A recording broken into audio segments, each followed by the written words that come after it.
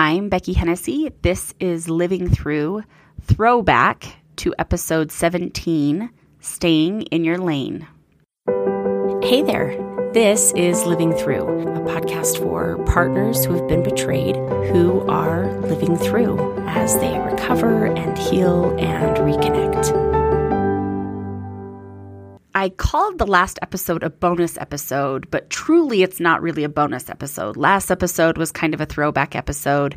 There was additional information, so I think that's why I felt like it was okay to call it a bonus episode. Potato, regardless, whatever. This episode is a throwback episode because I'm not adding any additional information. I'm simply reloading episode 17, Staying in Your Lane. Again, for some reason, it didn't move over and isn't on your podcast feed for whatever reason. I don't know, and I really don't care to figure that out. So this is legitimately a throwback episode. No content has been added. This is as episode 17 showed up, and I think that it's great just the way that it is. So here you go. If you are a former or current couples client of mine, parent of a kiddo that I visited with, or someone that I have coached before, you have heard my voice as you read the title of this podcast, because stay in your lane is something I say on the daily almost. So I want you to picture yourself driving on a 2-lane street with everyone you're in an intimate relationship with. I'm not only talking about sexual relationships. It's funny because very conservative folks call sex intimacy. So when they hear the word intimate, that's automatically where a lot of people go in their heads. And a sexual relationship is definitely an example of an intimate relationship.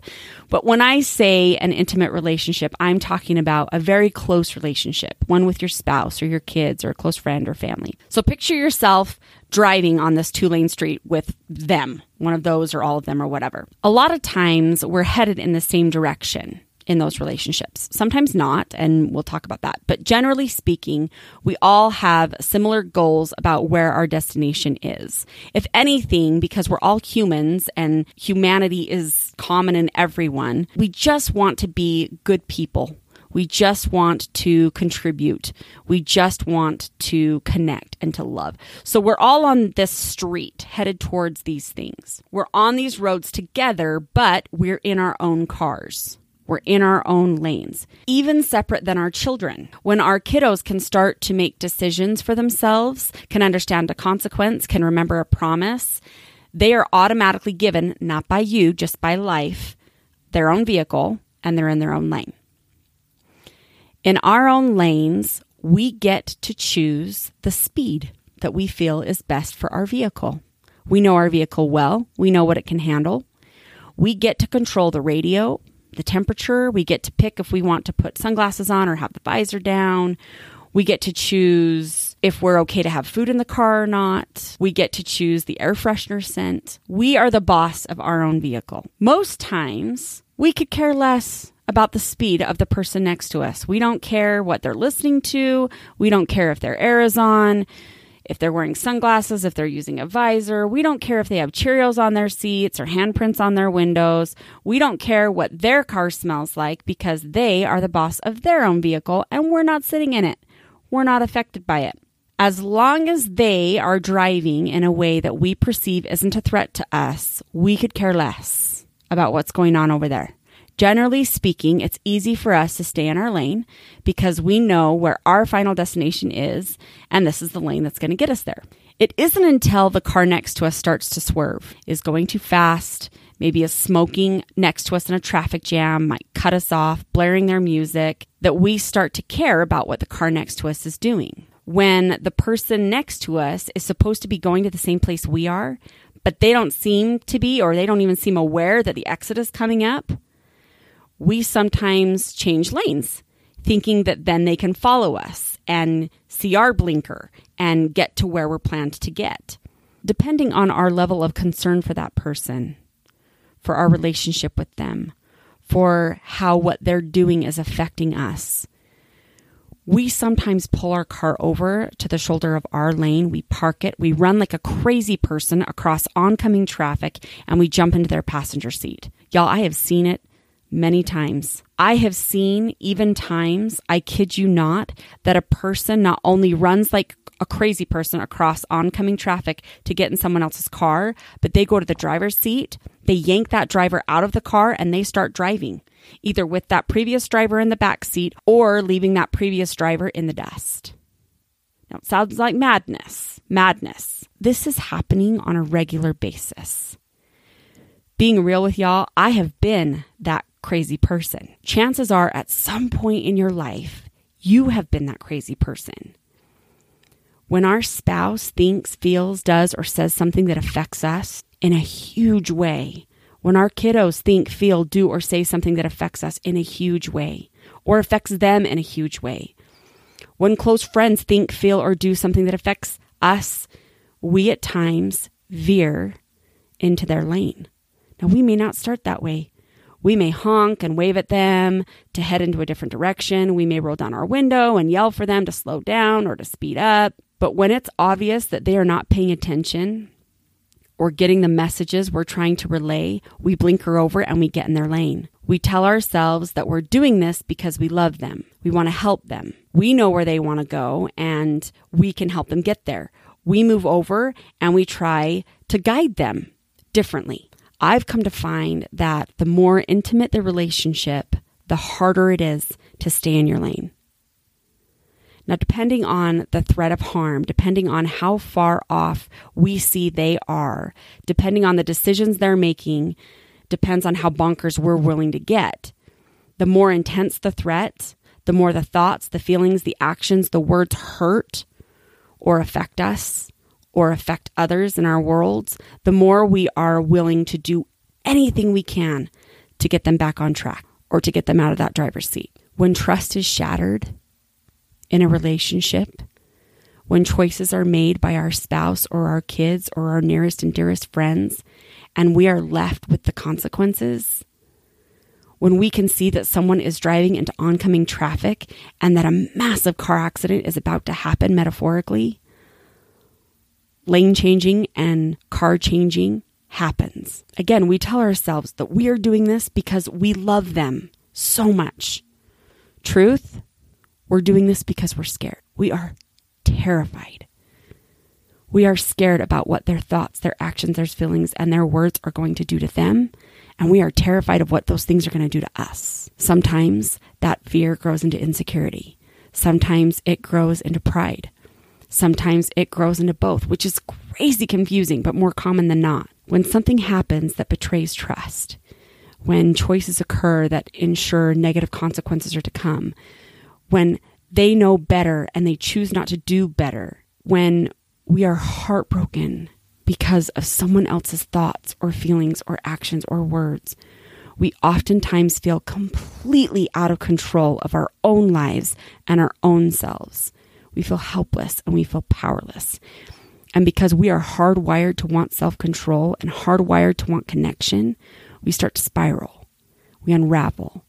We become uncontained soup because we are humans. I am here to tell you that the best way for you to survive those experiences, those relationships, those hards, is to stay in your lane. I know it sounds bonkers and I know it is hard. I know because it is something I have to remind myself all the live long day. As a daughter, as a wife, as a mom, as a sister, as a friend, as a disciple of Christ, staying in my own lane is hard work because I love deep and I want everyone to end up together. In fact, that's what my heart hurts about the most. The fact that at the finish line, it may not look how I hope with everyone I hope to be there. I remember not long ago when I was having a really hard time staying in my lane because of the ramifications that someone else's choices could have on my own children. Y'all, when it comes to my babies, I become a mama bear real quick. I would run into traffic for my babies 9 times from Sunday. On this particular Saturday, I had cried my prayers. I went to the Latter-day Saint temple. I bawled the entire session. I cried the whole drive home. I cried another prayer, and I still had no peace. I was doing my best to stay in my lane, as I preach and preach and preach so many times before. I was doing all I could possibly do to stay in my car. I had no peace there. The other lane looked really, really tempting, and the other car looked really, really tempting because maybe there was peace there. The following day, I went to 2 of the dedications of the Jordan River Temple, one which was actually in the temple. I can't remember if it was in the first or the second, but in one of the talks of President Eyring, the second counselor in the first presidency of the Church of Jesus Christ of Latter-day Saints, he told about how his heart was likewise heavy with the same burden I was feeling. And what he said gave me the peace I so badly needed. He said that there was a time that he was worried that the choices of others might make it impossible for his family to be together forever, and that he had mentioned that worry to a prophet of God. That prophet then said to him, "You are worrying about the wrong problem. You just live worthy of the celestial kingdom, and the family arrangements will be more wonderful than you can ever imagine." President Eyring was told to stay in his lane. I'm no mind reader, but I can absolutely hear you yeah butters. Yeah, but aren't we supposed to cleave unto one another? Aren't we supposed to be in this together? We've made commitments, agreements. Aren't we supposed to parent? Aren't we supposed to whatever? I'm the spouse. I'm the parent. I'm the friend.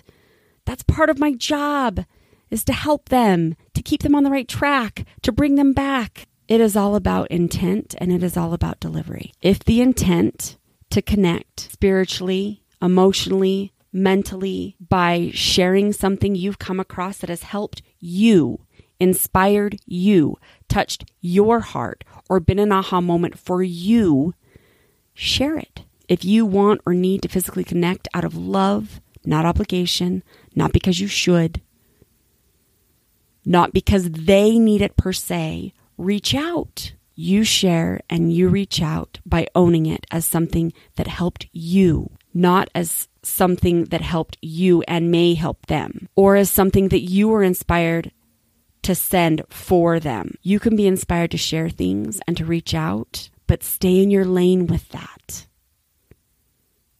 Share it because it helped you, because it inspired you, and because you want to connect to them. If the intent is to enlighten them, to educate them, to spark desire in them, to save them, or to fix them, remind yourself to stay in your lane. And that by you trying to fix them or save them, you could easily be standing in the Savior's way of doing that. Your job is not to save or to fix. That is His. We don't disregard other drivers' choices, especially if they're unsafe. If someone is speeding next to me, I become super aware and a little bit cautious. But I am cautious in my lane. If someone's smoking and there's traffic, or if their music is too loud, I roll up my window. If they are clueless and the exit is coming up, I get off the exit.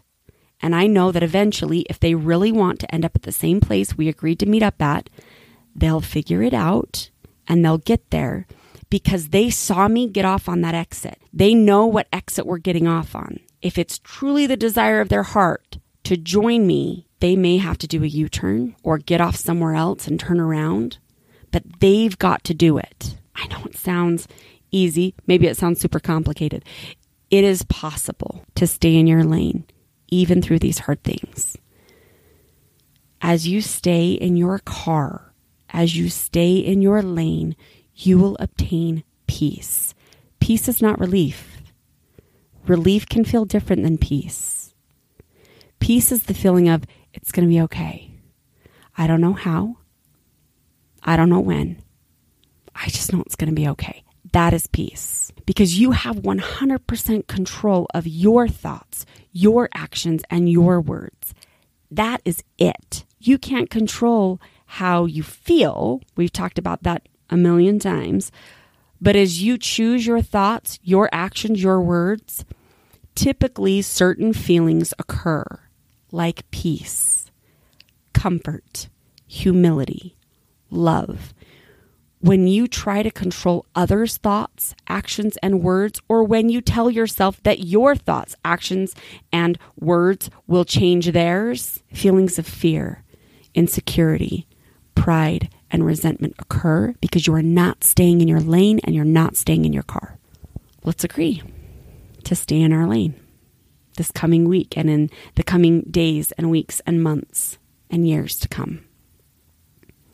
Let's commit to be the driver we need to be in our own vehicles and to be an inspiration in the choices we make about our own thoughts, our own actions, our own words. They're on the road. They're going to see it. They're going to see that you get off on a certain exit. They're going to see what speed is legal. They're going to see you in your car smiling and singing along to your most favorite song. And they're going to want that. Enjoy the journey in your own lane, in your own car. Keep braving the battle, even though it is so hard sometimes.